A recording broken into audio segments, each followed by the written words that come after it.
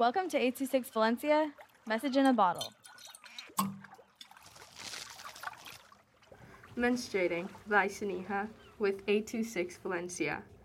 How do I tell my mom? I sat on the couch, twiddling my thumbs, trying to think of a way to tell my mom I am on my period. My cousins were on their way. I can't make them turn away when they're so close. I let it out and tell my mom I'm on my period. She replied, "What?" The tone of disappointment was already apparent. "What do you mean you're on your period? Your cousins will be here soon." She followed. My hands felt sweaty, and I was on the edge of the couch. My feet were crossed, and my eyes were on the floor. My mother had started her pacing in front of me. I should not have told her. Why did I tell her? I started questioning my actions. I wish I stayed silent, but then I wouldn't have done something that goes against my religion. In case you were wondering, I am Hindu, and I cannot touch anything religious or partake in any religious/cultural ceremonies when I'm on my period. My mother's stress transfers onto me, and I began to worry about what was next. I should have known better. I should have known that my mom was going to react that way. The values and beliefs that my community upholds are sexist. They don't favor women. I couldn't understand why my mother was angry at me for being on my period. I understood that it was a religious, cultural ceremony that we had to partake in, but this is not something I can't control. I can't control when my period comes and goes. Sometimes they happen to be on the days where I am partaking in a cultural ceremony. Now, although that was why my mother was angry or disappointed because I couldn't partake in that cultural ceremony, but that's just how it is. The values, beliefs that my community upholds are sexist sometimes, and they're not always great. And in that moment, I could feel the embarrassment and disappointment and stress every one of them felt when talking about their periods. I wanted to change that, at least change myself. I was already isolated from my community when I was on my period, but it wouldn't hurt to isolate myself even more. At least this time it would be my choice to isolate myself. I knew my friend that was also on her period. Funny how that works. Periods sometimes sync together. I don't know if this is scientific. I don't know if it's scientific or not, but sometimes my friends, when I'm around them a lot, our periods sync together, and our periods happen to sync that week. So I reached out to her. I explained my situation to her, and she started validating me and my emotions and feelings.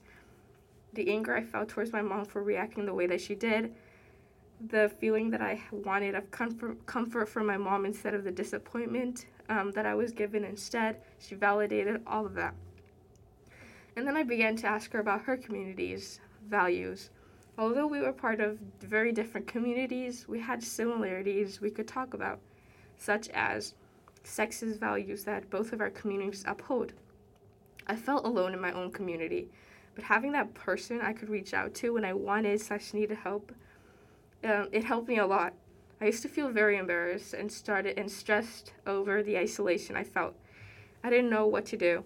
I wanted to talk about so many things, but I didn't realize how much I wanted to have a conversation with someone about those things until I reached out to her. I believe this was the first time I truly reached out to her about something personal, something, I guess, real life related. So this was just a very different experience, and I did learn a lot. And having that connection with my friend helped me a lot. There was somebody who understood me, and she never judged me whenever we talked about things like these, like my mother would, or just anybody in my community would. In the podcast titled Healthcare Professionals' Journey to Wellness Resiliency, Dr. Jen talks about how talking to her patients and her patients knowing when she is having a bad day. She talks about how much she feels more human when her parents ask her if she's okay, comfort her about her negative presence. She said, "I think it's human connection that brings out the silver lining because you find that in moments throughout the day, so that high stress and pressure is broken up by true moments of human connection and interaction."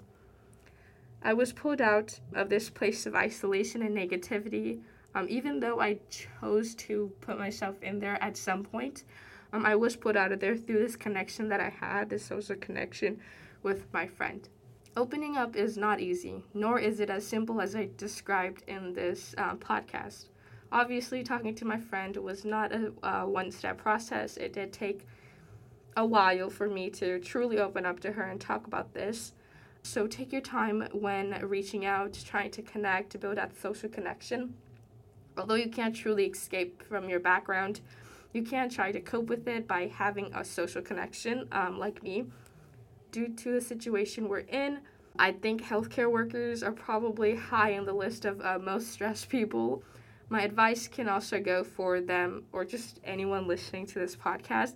Having a social connection feels, I don't know, to me it feels great because I'm having a bad day. I just had a super bad day, and then I know that there is somebody that can truly understand me, who will listen to me without judgment. You don't always have to be stressed just to talk to someone. You can talk to somebody or build that social connection with them just about any time. Again, take your time opening up. I26 Valencia is a non-profit organization dedicated to supporting under-researched students with their writing skills and to helping teachers inspire their students to write. Our services are structured around the understanding that great leaps in learning can happen with one-on-one attention and that strong writing skills are fundamental to future success. If you want to hear more podcasts or learn more about the organization, visit us at a26valencia.org.